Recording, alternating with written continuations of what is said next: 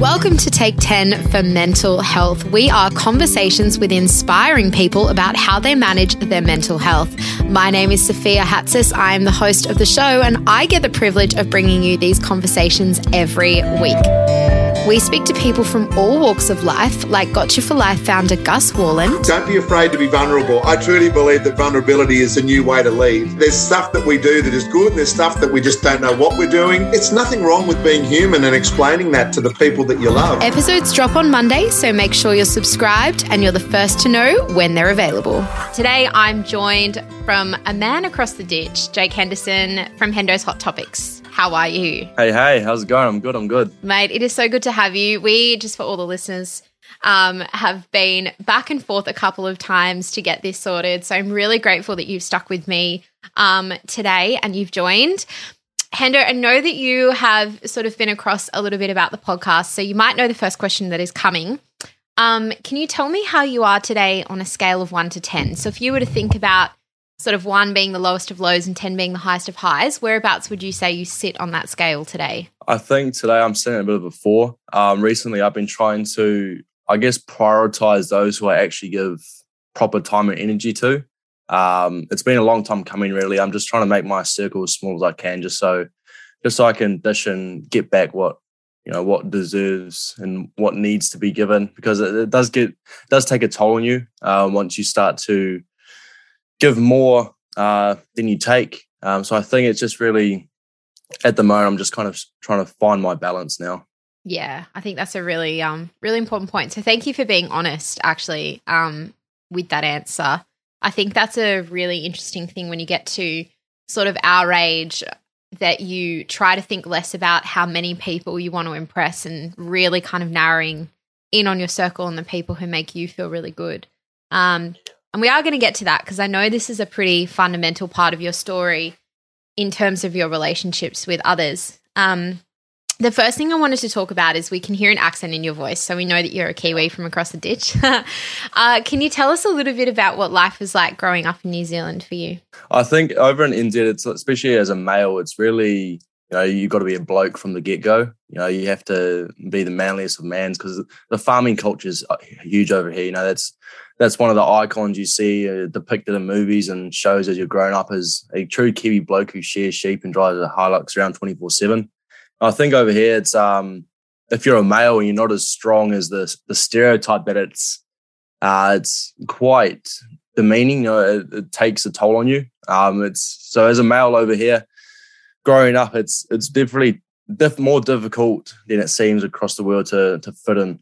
Yeah, and I want to talk to you a little bit about the concept of fitting in, because your story is an interesting one in the sense that you had a pretty difficult and tumultuous childhood, and a lot of that was to do with your parents splitting up when you were really young, and you sort of getting into a bit of a blame game, thinking that it was your fault that your parents separated. Can you tell me about what the effect that was on you? Because you've spoken a little bit about how growing up you really internalized that it was your fault and that the reason that your parents split up was because of you. Like, what kind of impact would that have on you and your perception of yourself growing up? To be honest, it still takes a toll to this very day, because it came a bit of a habit of just always thinking that. And especially when I was younger, I always felt that whether it was going to my mother or father's house, that I wasn't really welcome there as well as I thought, because, being 4 in your whole life, there's always a conflict between your parents and you're stuck in the middle, but you feel like you're just the median of it all. You don't really feel like the child to your parents, if you know what I mean. So with the bullying, it happened so much that it felt like everyday life, that it felt like if you went to get bullied, it was not normal. That's how it kind of was every day. It was, I knew it was going to be the same day as yesterday, but that was just everyday schooling for me. And as you probably heard my story, is that it got to the point where I actually started becoming friends with my bullies, because I felt like no one else would be my friends, because it almost felt like whoever I went to, in some ways, they would have a dig at me. So back then, and even in high school, I had the same thing, as especially with my parents splitting up back then, is it wasn't where the area I was, it wasn't really the normal for parents to split up. So that was just an easy go for them to have at me. You'd come back from summer holidays and your teacher would be like, "Oh, what did you get up to?" I went and saw my father, hung with his family, went and saw my mother, and all these people would be like, "Oh, me and my families we went to Gold Coast, we went to America, did all these things." And you almost just sit there feeling like you're, again, not really a part of it all. And that was the whole way through primary and intermediate until I had a growth spurt and I started becoming not less the big kid, and everyone started to change their demeanor around me. But it was just everyday life. It was just everyday life. So even now when I get taken the crap out of, it's almost like it doesn't faze me because I grew up with it.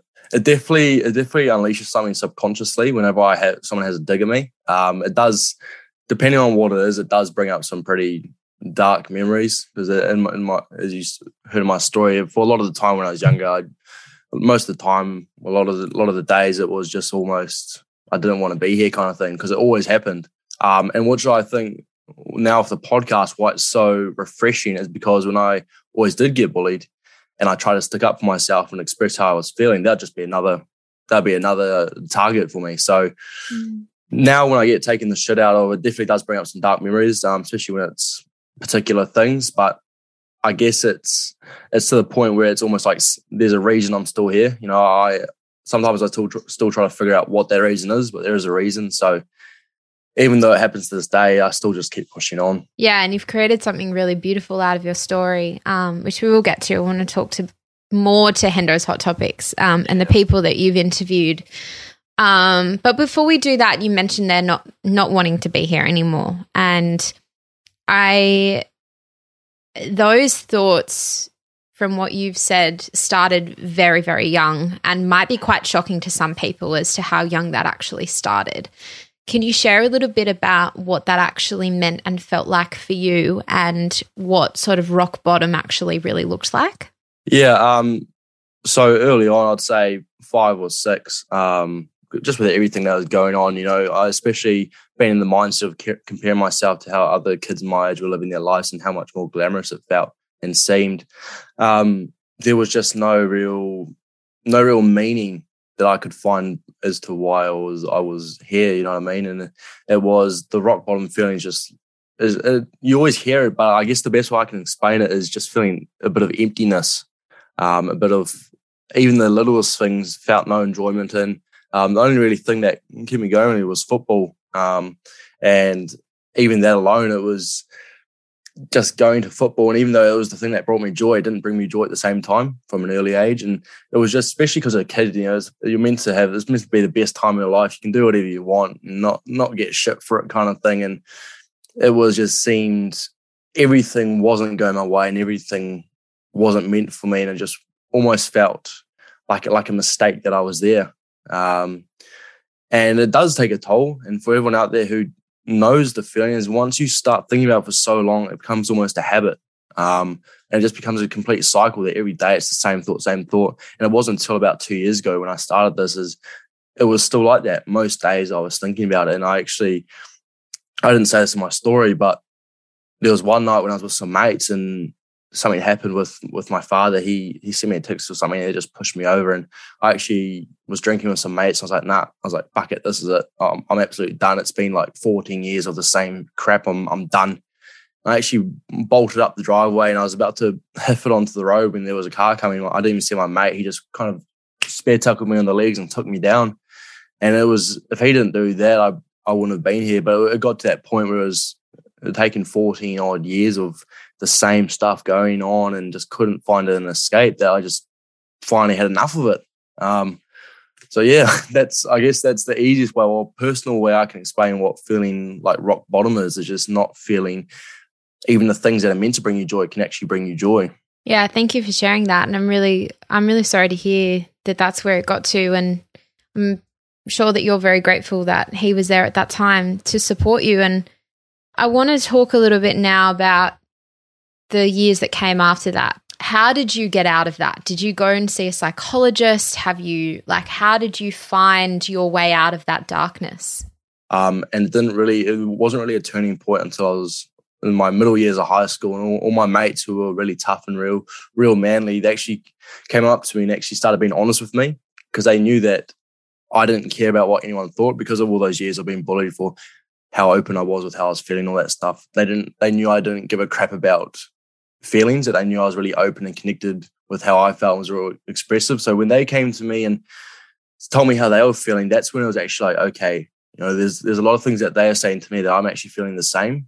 Mm. So it was at that moment where I thought there's a lot of things that I was going through and I thought I was by myself, where there's all these guys who seem perfect and marched on the outside and just loving life that are actually struggling as well. So I think that was the proper turning point for me, is actually having people who are close to me coming to me and saying a lot of things that I was going through as well. And going forward from that as well, can we talk a little bit about your podcast? Because Hendo's Hot Topics is all sort of about breaking the stigma and talking to a lot of men about exactly this kind of thing. Can you tell us where this idea came from and how it all got started? Yeah. So it was actually from those mates coming to me and actually saying how they were feeling, is that I went home and it was during lockdown and I thought that enough was enough. A lot of those, my mates that came to me, I told them my story and told them a bit about it, and it actually seemed to really help them. So that's when I thought, if I can help my mates, then there must be some other people out there that I can help as well. So it was actually when lockdown started, I bought $80 worth of equipment, sat at my desk, chucked my phone up on Snapchat mode, and I just started recording. And the first few episodes was, it was tedious. I got a lot of crap for it, saying I wasn't wanting attention and everything and all that kind of blah, blah, blah. But there were some people who actually saw a deeper meaning to what I was trying to put out there. They actually felt what I was saying. They actually messaged me and agreed with what I was saying and actually thanked me. So the more it's gone on, the more I reflect on it and realize how much that it actually is okay to be okay, and that the whole meaning of my podcast around, as you said, breaking the stigma around mental health. And I'll stick by that for so many more years to come until I'm 6 feet under. And it just, the amount of people who have come back and thanked me for, and you've listened to the story, for the story I've shared, because it wasn't until that point that people actually realized that I wasn't taking the piss with what I'm trying to do. I want to talk a little bit about the guests that you've had on your podcast and what you've learned from them, because I'm sure you learn something new from everyone. But if you could think about like a common theme or a common thread or something that you've learned about yourself or about men's mental health, like what would you say is the biggest learning that you've had since you started Hendo's Hot Topics? I think the biggest thing is that, especially men in general, is we tend to second guess ourselves a lot, and that really shows in the guests I've had on, like Jack Goodhue from the All Blacks, or Jay Reeves, who is a radio broadcaster over here, or some up and coming music artists I've had on, is that we all tend to second guess ourselves, and that all comes back to the stereotypes that we have as men. Is the decision that we're going to do. Like, for example, Jack Goodhue was speaking about when he was training one afternoon, and he second guessed himself, if he was actually meant to be there, if he was performing well, if he was doing all the right things. And it's 9 times out of 10, we're doing ourselves proud, and we're doing what we're meant to be doing to take ourselves to that next step. But we always, like you said, when you start to take 10 for men, is what are other people going to think of me? What are they going to say behind my back? And I don't think just for men, for everyone as well, that's a lingering thought, as if what we're doing right now is what we're meant to be doing. And that's what the pattern's been, is that people have come on, have strived to be better for themselves, and they try to take that leap, but then what keeps them back is second guessing themselves. What are people going to say about me? How are people going to perceive me? And it seems to be the main thing that's holding everyone back from reaching their full potential. I love what you just said. That's the thing that is holding people back from their full potential. It really seems to me like you've shed that a lot. Like, do you feel like right now you're in the best place that you've been when it comes to just backing yourself and believing in yourself? I think now, to be honest, I've had a bit of a valley. I was at a bit of a peak with self-respect and self-motivation a couple of months ago. But now I've just let the self-doubt get the best of me the last couple of weeks. So right now I'm still trying to get back up there where I'd like to be. But at the moment it is definitely a windy road. I think the thing that's stopping me the most is letting a lot of outside energy come into the podcast, which really affects my motivation with this, which is something I really love to do. So when I let that come in and it stuffs this whole pattern up, then it really takes a toll on me. And it's all it takes is 30, 35 minutes just for your own time, just to get down and do it, to push your messages and push your podcast out there. But even those 35 minutes can seem like a 2-hour process, depending on what mindset you're in. So letting everything in the outside of the moment's what's really making me stumble the most, to be honest. What are the things that you put in place now, sort of understanding that you've gone through a lot of trauma in your past? You've been relentlessly bullied. You've dealt with a lot of family traumas, and a lot of that, I'm sure, has compounded and would still affect you. What is it that you put in place every day to manage your own mental health and to make sure that you stay strong and resilient? Yeah, I do think I try my best to set a task for myself, solely for the fact that it keeps me mentally distracted. But the biggest thing is trying to just overcome those everyday thoughts that I have, because it's still those thoughts from like 5 years ago that I have now that have just become an everyday thought to me, that I'm trying my best to try and overcome that. And to grow my mental health is just to realize what I have done when I've doubted myself. And there's been a lot of self-doubt moments, and I actually try to just reconnect with myself and realize, hey, you've actually done this when you thought you couldn't. You've done this when you told yourself you didn't. Like when I did a 24-hour walk for mental health charity, I'm Hope over here, there's a lot of times where I told myself I couldn't do that. And that's a big thing for me, is when I'm feeling a day where I'm like, like, what are you doing, Jack? Like, just get yourself together. Like you're being lazy right now with this stuff. And I say, actually, I'm hard on myself right now, but look what I did 6 months ago, when I said I couldn't. And I think a lot of people should try that, is when you find yourself in a cycle of self-doubt each day, is actually just realize what you've done in those moments when you told yourself you couldn't do it. And that will really help you realize how much more capable you are, and will actually grow your mental strength.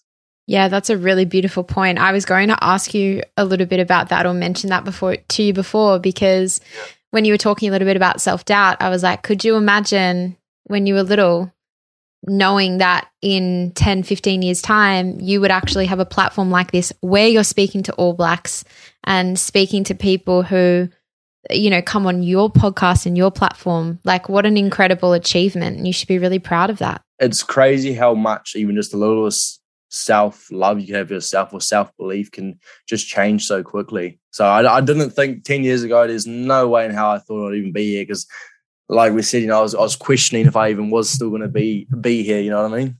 To finish, I wanted to talk to you about gratitude, and it's a question that I like to finish every episode with. Is you gratefuls? I don't know if you do this every day, but I'm curious if you could tell me, what are you most grateful for today?